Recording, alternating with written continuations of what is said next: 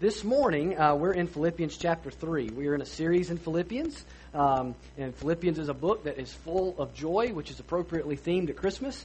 And this morning, we're going to finish chapter 3, and then we're going to be in chapter 4 over the next couple of weeks, talking about things like peace and contentment and generosity and other good Christmassy themes. But this morning, we're in Philippians chapter 3, verses 12 through chapter 4, verse 1. And we're talking about growing up. All right, and so if you've ever known someone who refused to grow up, right, got a little Peter Pan in them maybe, a little immature, we say things like act your age, not your shoe size, or things like that, unless they've got really big feet. But we want people to grow up. We value maturity, right? And so, and don't be pointing or anything like that. And it's not polite. It's people you want to grow up. But spiritually speaking, sometimes that's something we kind of neglect in terms of we don't really focus as much on that maybe as we should. If we're not careful, even as parents, we can so encourage our children to quote unquote grow up and mature. We can miss encouraging them to grow up in the Lord, which is what we're going to talk about this morning, is about spiritual maturity. And that is something that gets mentioned from time to time. You'll hear somebody say something like, "Well, I don't really feel like I'm growing," or "How can I grow as a Christian?" Or they'll say, "I don't really feel like I'm getting fed at church, and so I feel like I need to go somewhere where I can grow." It's terms we use. Well, what does that even mean? What does it even mean to grow and to grow as a Christian? What is spiritual growth? What is that all about? Does it mean to know more?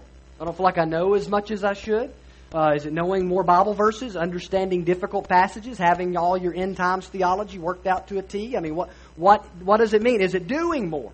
Serving more hours, putting more time in, being on more committees, being on more ministry teams, teaching a Sunday school class, doing all these different things. Is it knowing more? Is it doing more? Is it some combination of that?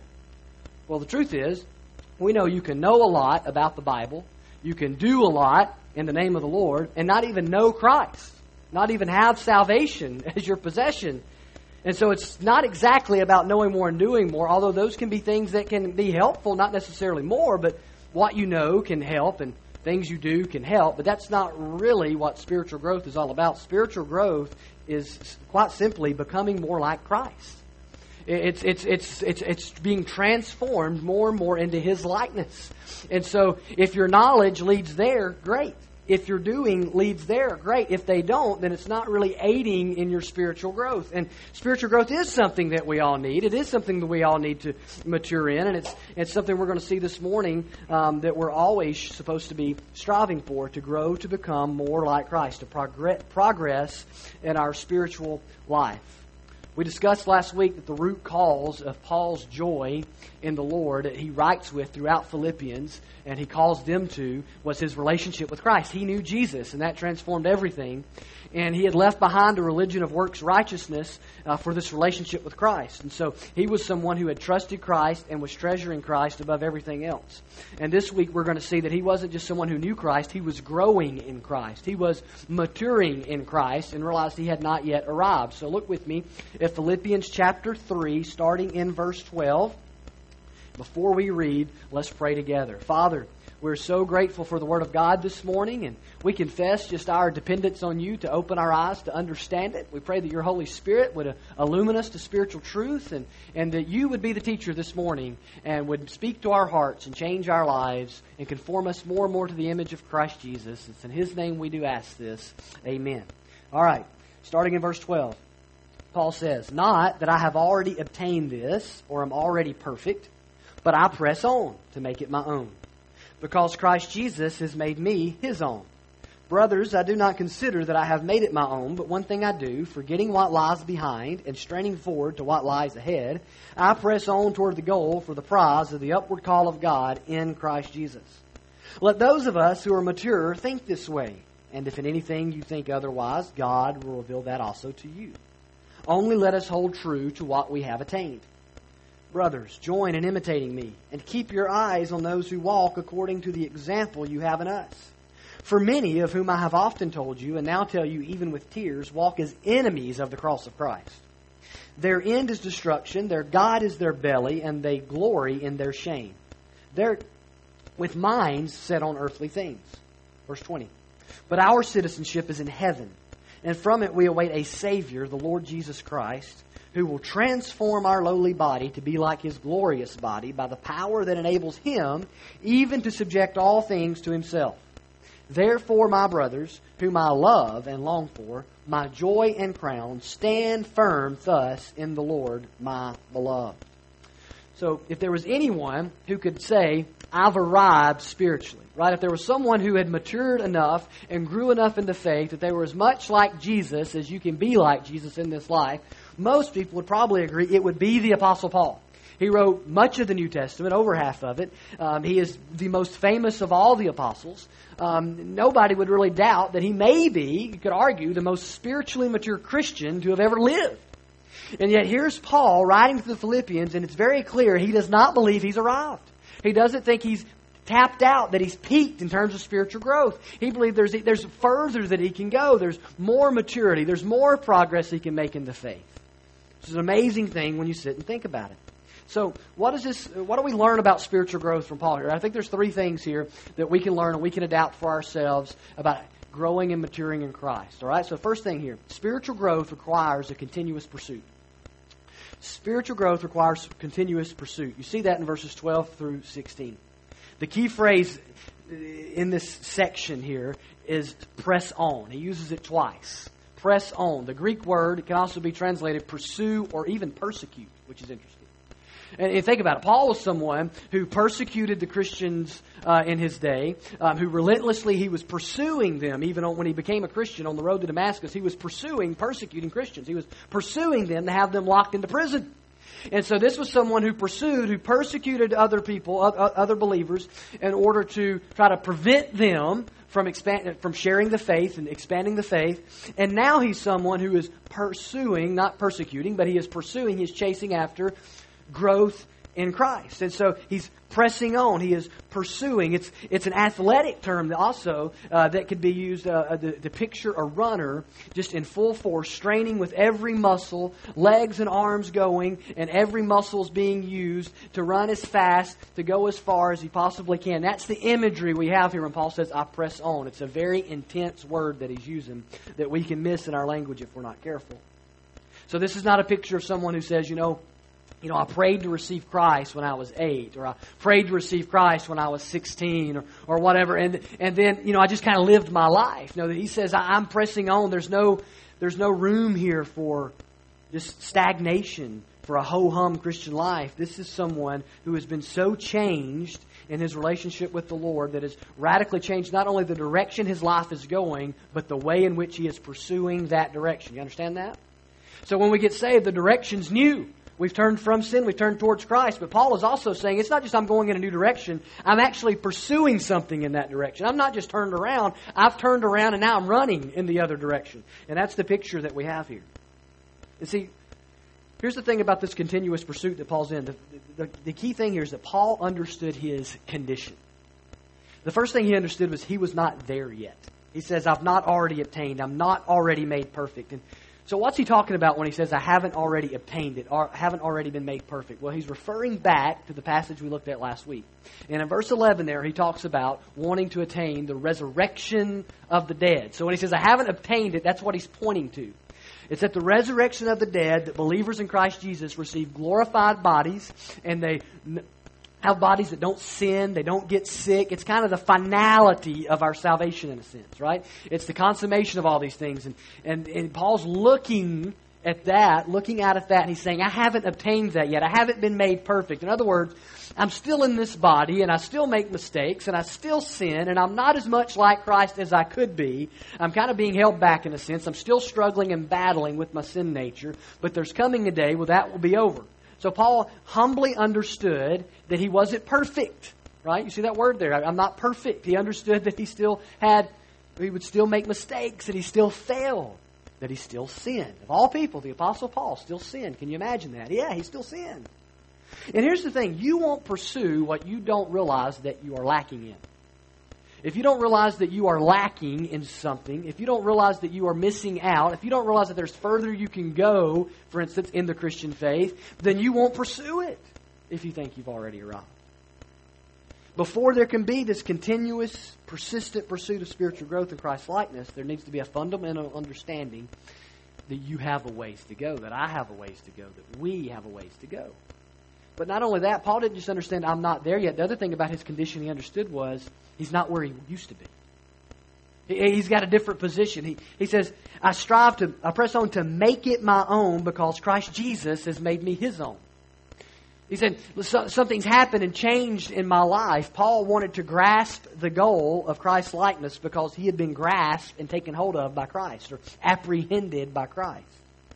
On the Damascus Road, Paul had been had his life, the claim staked over it by the Lord Jesus. And he now belonged to Jesus. And because of that, Paul now had a desire to be more and more like Christ. See, our pursuit is driven by a possession. Christ has taken possession of us, and now we want to take possession of His likeness and be more and more like Him. Paul was someone who wanted to put off sin so that he could grow in Christ. He wanted to put away the old nature and put off his sin nature, and he wanted to be more and more like Christ in his attitudes, in his behaviors, in his character. In every way, he wanted to become more like Christ. The great preacher Charles Spurgeon, talking about this text, gave an illustration. And let me just read you the quote. This is a great quote by Spurgeon here. He says, "A man who is in the sea, in the ocean, taking a plunge deep down under the water, does not feel the weight of the water. But bring him out on the shore and put a great tub of water on his head and see what a weight that is to him. So while a man is in his sin as his element, it is no burden to him. But when he is out of it and no longer under its power, then he feels the weight of it. He grows weary under it and would gladly be rid of every particle of it." You see what he's saying? He's saying when you are lost in your sin, you're just like a man who's been tossed in the ocean and you don't feel the weight of the water. But when Christ pulls you out of your sin and saves you and redeems you, it's just like that man trying to have that tub of water held over his head. Now he feels the weight of it because he's no longer in the element of it. He has been redeemed from it. There's something different about him. His very nature has been changed. And this is Paul, a man who had been delivered and who is now wanting to walk in purity and holiness and Christ-likeness, and he's painfully aware that he is not as much like Christ as he could be, but he knows he's not who he once was. He's been apprehended by Christ. And so what he's basically saying is, the very reason Christ took hold of me, I'm now pursuing achieving that. He took hold of me to not just keep me from going to hell, but to make me like Himself. To conform me to His image. And Romans 8 says this, right? It's the whole deal about God's predestining and God's saving and calling. It all leads to ultimately seeing people conform to the image of His Son, Romans 8 tells us. And Paul understood that's why Christ apprehended me. That's why He took hold of me. And so therefore I'm pursuing that goal. Now the other thing about Paul's pursuit is you see that he was focused and he avoided distractions. He says, I'm forgetting what lies behind, straining forward to what lies ahead. He wouldn't be distracted. He was focused. And it's important that we get the gravity of this, because we tend to put an urgency on coming to Christ, but we don't tend to put an urgency on growing in Christ. You notice that? When we think about someone that needs the Lord, we think, so if you're here this morning and you're not a Christian, there is an urgency there. There's the danger of a Christless eternity. There's the danger of having to give an account for your sins and being judged for your sins and experiencing God's wrath for your sins. There's a danger there, so there's an urgency. But then we come to Christ, and it's like the urgency's been lifted, but you don't see an urgency lifted from Paul. It's just it's changed. The urgency's no longer about I'm going to go to hell. The urgency's like I want to pursue and become more like Christ. And there's a focus there. I'm forgetting what lies behind. I'm straining forward to what lies ahead. And so there's a lot on the line, because we're supposed to. It's the very reason we were saved for. We weren't just saved to miss hell and gain heaven. We were saved to pursue Christ and to become more like Him. Last night I was watching the Michigan State-Iowa game, right? And there was this great drive, and I came in kind of late on it, and I turned it over there, and Michigan State is driven all the way down. They're like at the 5-yard line, and there's like 2.5 minutes or something to go in the game. 2 minutes or something to go in the game. And it's just the longest 2 minutes in history, right? Of them just pounding away and pounding away. And finally, they get it up there, and they've got the ball on like the 1 yard line, or maybe even inside that. And there's just seconds left, like 30 seconds left in the game. And can you imagine if their quarterback, I mean, there's their chance at a college football playoff, their Big Ten championships all on the line. If he walks up there, he's driven them all the way down here, and he gets right up to the goal line, and then he just decides to like go get a hot dog, you know? I'm just going to sit this play out. You can't imagine that, right? You're like, there's a lot on the line. It would be foolish to be distracted by something so silly with so much on the line. And what I want you to understand is Paul realizes that there are distractions out there that could pull him away from his focus of becoming more like Christ. So he realizes, I've got to actively choose to forget what lies behind me and strain forward towards what lies ahead. Now, here's some of the things that can distract you. Here's some hot dogs out there, right? That can distract you. The first one is satisfaction. And we see that Paul's already avoided that one. He says, I'm not there yet. I haven't obtained it. So he's not satisfied. We talked about there was humility in that. But there's also a sense of a holy dissatisfaction with where he's at in terms of spiritual progress. See, the goal of the Christian life and spiritual maturity and growth is not to attend church more regularly. That's a good thing. It's not to be in a small group more faithfully, which is a good thing. It's not to be more regular about sharing the gospel, which is a good thing. To give more faithfully, which is a good thing. To serve more and be more ministries. To read your Bible more. To go to church more. To pray more. Do all those things. All those things are great. But the goal is to be like Christ. And see, here's the problem. When we're satisfied with where we're at, it shows something. You got the wrong goal. Right? You set the bar way too low. When we're satisfied and we think, I've just grown as much as I can, and this is just, I'm just kind of waiting to die, I'm where I'm supposed to be spiritually. I'm not committing any of the Big Ten on a regular basis, and so I'm just kind of passing time, doing life. No. Paul had a holy dissatisfaction. He was not satisfied with where he was at. Because his goal wasn't just to be a well-known apostle that wrote lots of scriptures. His goal was to be like Jesus in every way. And he knew that he wasn't that. And so he still had a ways to go. Beware of satisfaction, being satisfied with where you are spiritually. Another distraction or a derailment to our spiritual growth and our pursuit of Christ is our past. Paul says, I'm forgetting things that were lying behind me, that lie behind me. There's a positive and a negative to this. There's past sins, right, that you can be derailed by. If you focus on the sins of your past. You need to deal with your sin, repent of your sin, biblically deal with it, and whoever you need to deal with it over to get past it. But once you've biblically repented and dealt with your sin, it needs to stay in the past. And be sure of this. Satan can and will use guilt and shame from your past sins to derail you in your spiritual progress today. Are there consequences for sin? Absolutely. Are there consequences that can stay with us the rest of our life? You better believe it. Should it be a derailment or a distraction from your spiritual growth in pursuing Christ-likeness? Absolutely not. God is not holding once we've dealt with our sin, He's not up there holding our past over us. And trying. He don't want us to be distracted by that. He wants us to forget what lies in the past and to pursue forward towards what's ahead, towards Christ-likeness. You can't pursue Christ-likeness while you still sit back in guilt and shame, thinking how unworthy you are to grow and pursue spiritual maturity. Can't do it. You got to forget what lies behind. But there's also a success side of that, not just your sins. There's spiritual success that you have to worry about too. See, Paul was someone who he had the resume, remember? We talked about that before he came to Christ. He had the resume. And then he comes to Christ and he put together another pretty good resume. I mean, after Jesus has already ascended into heaven, he meets Paul on the road to Damascus to make him an apostle. That didn't happen to anybody else.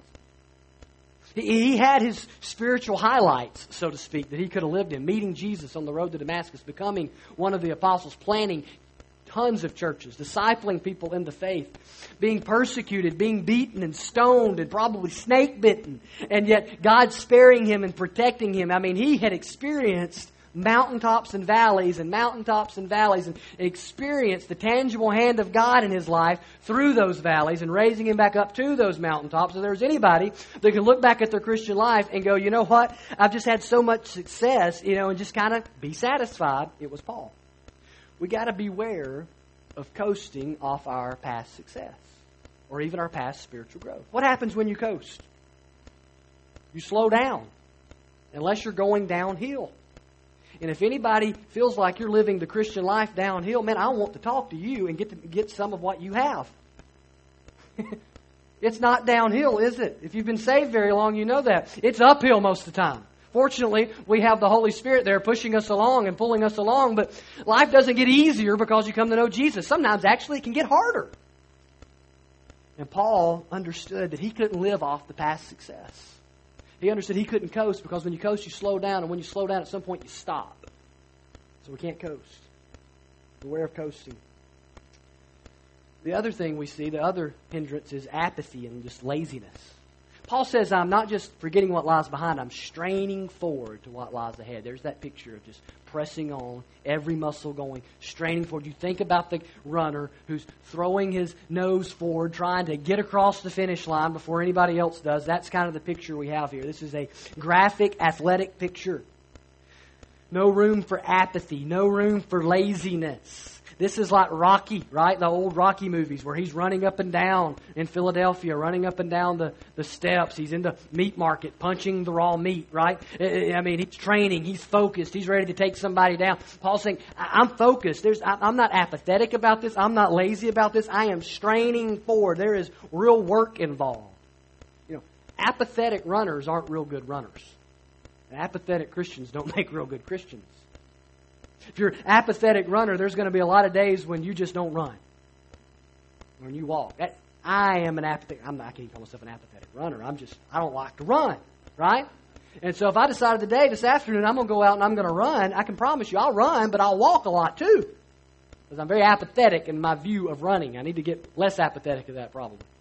Some people love to run, right? And they enjoy to run. And so they go out and they run and they run and they run and they run 10 miles a day and they're up at 4 a.m. and they're running and running. They're like Forrest Gump. I mean, they're going. God bless you for that.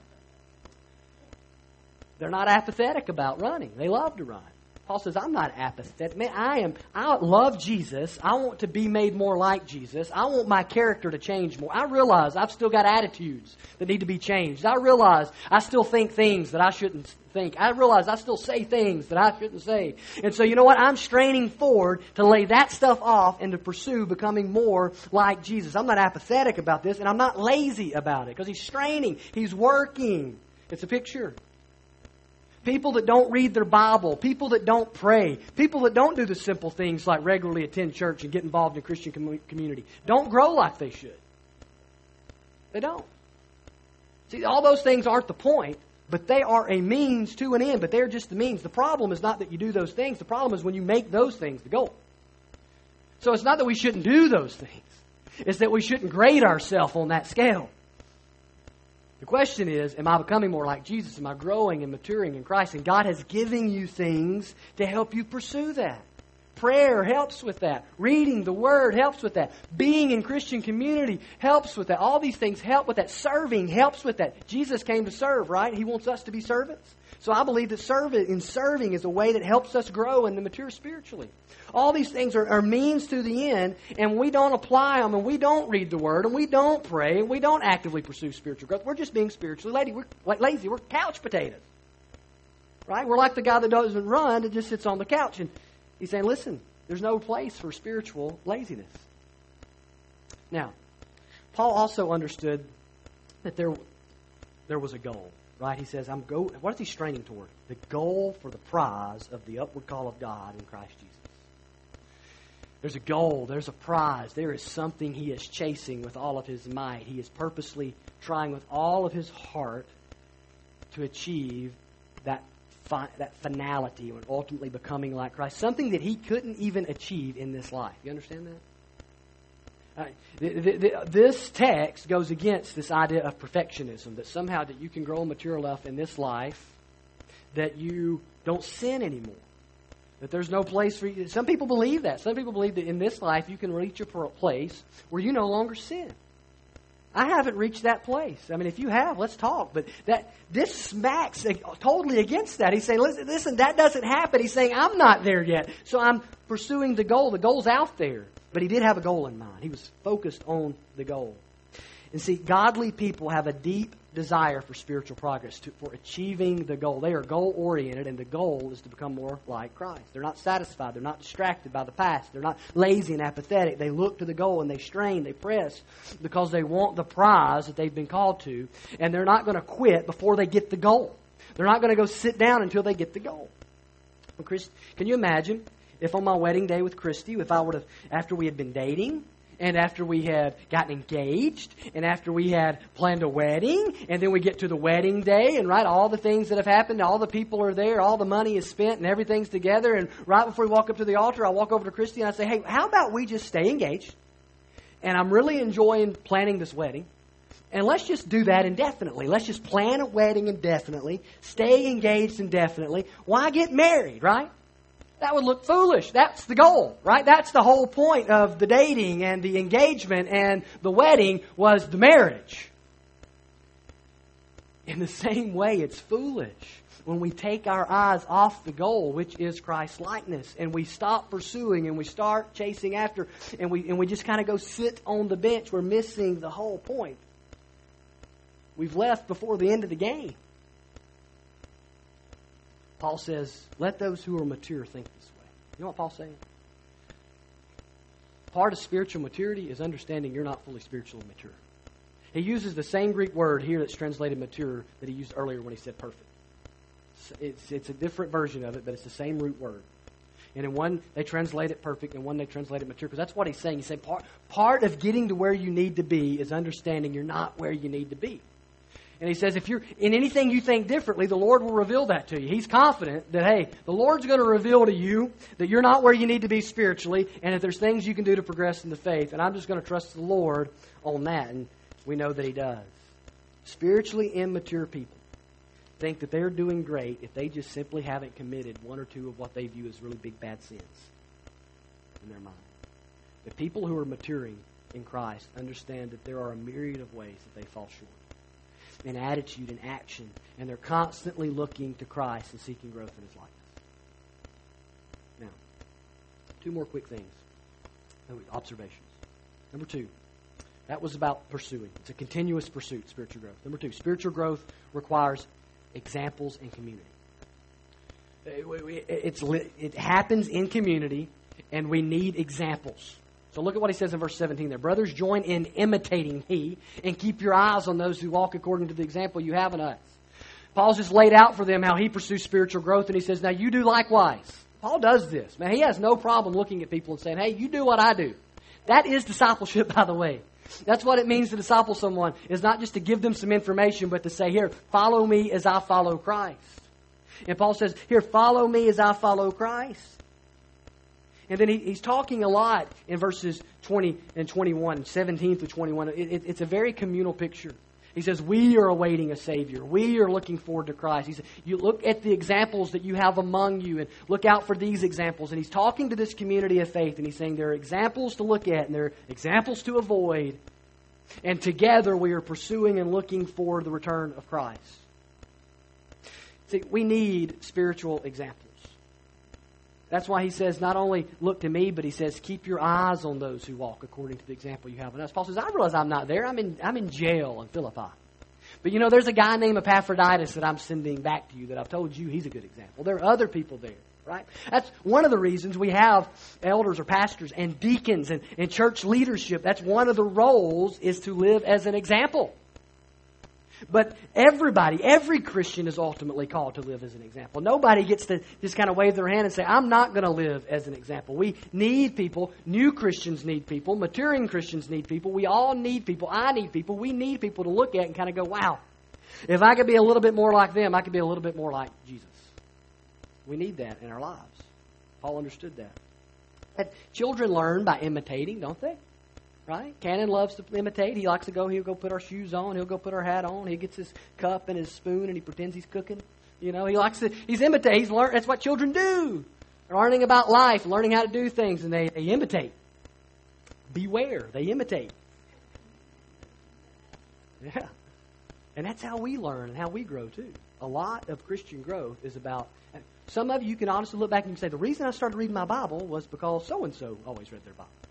Mama always read her Bible, and she was a godly person, so I started reading my Bible, right? Or some preacher, or some Sunday school teacher, or some youth director, or whatever, taught me that I needed to start reading my Bible, and they read their... I mean, we need examples. Some of you can look at your marriages, and you can say, you know, there are things that we do in our marriage because we saw my parents do it in their marriage, or we saw these people do it in their marriage. And things you do with your finances, your generosity, you saw it in someone else, and it spurred it on you. We need examples. That's part of spiritual maturity and spiritual growth. But there's also, you need to understand, there's negative examples out there, and Paul addresses that. There are dangerous threats to the community of faith. He calls these people enemies of the cross. Beware of these people, he says. He says, I warn you with tears. He weeps as he writes this, as he thinks the single best example of the love of God in the history of the universe is Jesus Christ crucified for sinners. And Paul says there is a group of people that are enemies of that. It's an intense picture. Who are these people? Well, commentators, theologians debate. There's really only a few options. One option, and to me the most likely option, is that it's the Judaizers, which was the group that we talked about last week. This was a group of people that believed it wasn't enough to just trust Jesus. You also needed to be circumcised, and you needed to obey some Old Testament law. And in a sense, you needed to be Jewish to be Christian. And they had added to salvation. And when you add to the requirements of salvation, you nullify salvation. Jesus plus doesn't save, Jesus saves. And so this group of people, I believe, he is one of the groups that's very possible and maybe even likely that that's the group he's addressing when he says they're enemies of the cross, because it seems like this is a group of people that what they're doing is actually actively against everything the cross stands for. It's not just ho-hum lost people out there that's just minding their own business. No, these are people that the things they're doing is actually standing against the cross, and that would make sense with this group. It also could be a group of what they call, we might have used this word here before, antinomians. Libertines is another word we use for it. This is a group of people that, it's kind of like this. Just believe in Jesus and live however you want to. You know what I'm saying? You're free. You're free. So it doesn't matter what you do with your body. It doesn't matter what you say with your mouth. It doesn't matter. Nothing matters. Live how you want to. You're free. It's all a grace, man. And just go out and just live however you want to. The Bible addresses that kind of heresy as well. That lawlessness. And it could be that he's addressing that. That was something that was very predominant in that day. Or it could be actually, as one commentator I read pointed out, a combination of the two. But see, sometimes we fail to forget that just because somebody is very legalistic doesn't mean that they don't also live very loosely. Because legalism cannot and will not constrain the flesh. In fact, many times it empowers the flesh.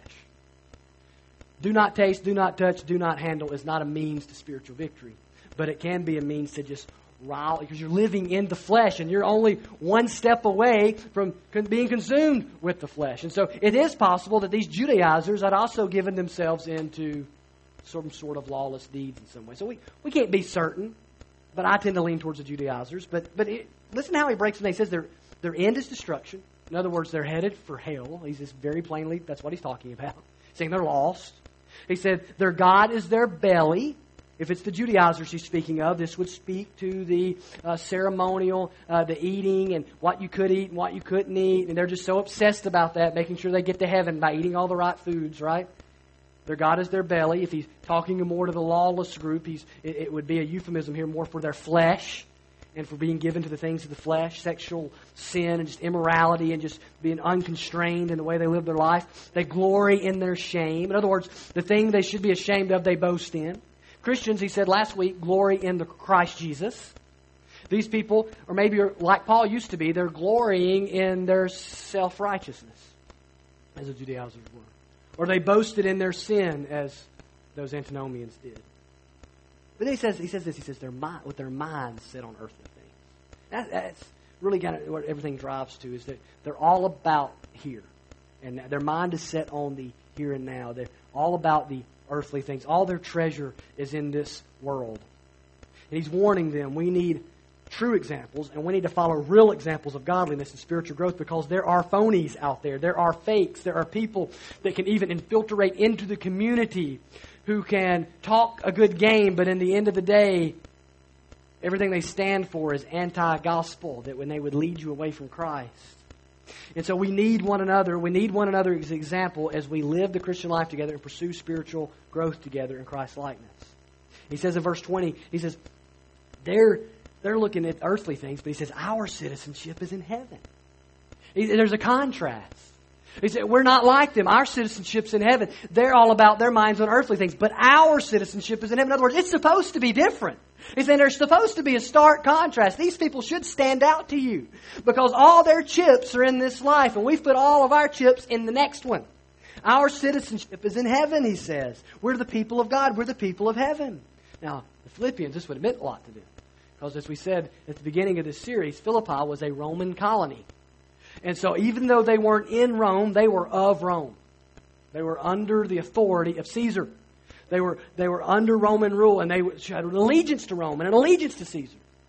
And he's saying, listen, I know you're not in heaven physically, but you're a citizen of heaven. The king of heaven is the emperor, is the ruler, is the king over you. And you have an allegiance to the God of heaven even when you're not there in heaven. You are a citizen of heaven first and foremost, and that outranks being a citizen of Rome. That's what he's alluding to here.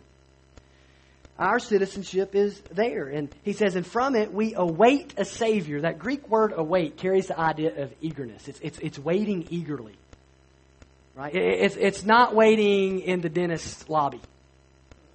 That's not the kind of waiting it is. It's on the edge of your seat.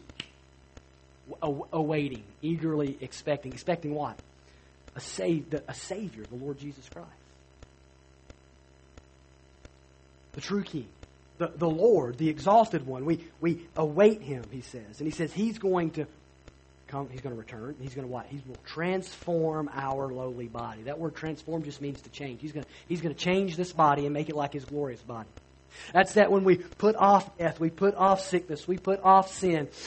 None of those things will be anymore, and we will be in a body that doesn't get sick. And we'll be in a body that doesn't sin and that doesn't suffer. We will be radically transformed. And even those who have died in Christ, the Bible says, right? They will go before us and they will receive their resurrected, their glorified bodies. And that's the transformation He's looking to. And He's saying, listen, Caesar reigns over Rome and he has power, right, to make people submit to his authority. But He says our Savior, the Lord Jesus Christ, is in heaven and He has power, He has authority to make everything submit to Him. And it's by that power and by that authority, the one that He makes every knee bow and every tongue confess that He is Lord. It's by that power that He is going to transform you. And you are going to achieve Christlikeness. It will happen. As surely as every knee will bow and every tongue will confess that Jesus is Lord, you will ultimately reach Christlikeness if you were in Christ. Certain. Because it's not dependent on your power. It's not dependent on your will to transform. It's not dependent on how many quiet times you had this week. It's dependent upon the power and the authority of the Lord Jesus Christ, who we await from heaven, who will see to it that we achieve spiritual goals. A big part of spiritual growth is keeping our eyes on Christ and awaiting His return. Not getting lulled to sleep or led astray by the world. And remembering that we will win the prize. Christ will return and we are to eagerly await our Savior and to strive for His likeness in the meantime.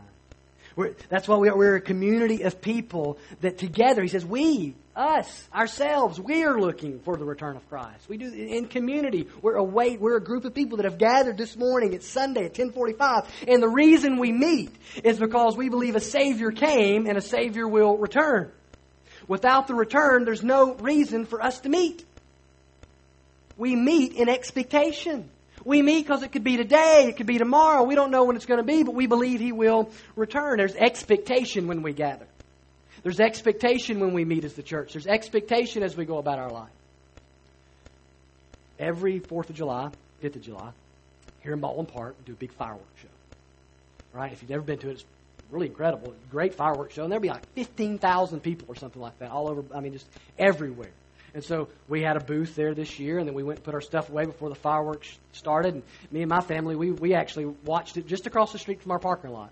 away from all the hubbub of all the crazy stuff that's going on. You know, you've got bounce houses and fun and food everywhere and tents set up everywhere. All that's downtown in the village center. And out here, there's, not a lot going on, but there's just people. And we're all gathered together. But all around Lake Baldwin, there's like 15,000 people that hang out for hours. They start getting there way early because they don't do the fireworks till like 9. So like 4 or 5 o'clock, people are getting there. And they wait and wait and wait for hours. And they hang out and they have fun. And the kids play and they eat stuff that they shouldn't eat. And we sit around the lake, running around the lake. And we just wait because we're expecting something. It's going to get dark and there's going to be a show. The fireworks are going to happen. And so we're waiting in expectation. And we see we can illustrate that with all sorts of things in life. And the point is this: we need to remember that when we come together and we meet, we're not awaiting noon. We're not awaiting lunch. We're really awaiting the return of the Lord Jesus Christ. And we meet with the expectation of, Lord willing, we're going to come back next week and we're going to strive to grow in His likeness and we're going to work and we're going to serve, but expecting and awaiting the Lord Jesus Christ. We're not just sitting around. There's an expectation. There's an eagerness. The third thing about spiritual growth that we see from this passage is spiritual growth requires perseverance. He says in chapter 4, verse 1, "My brothers, whom I love and long for." I long to be with you.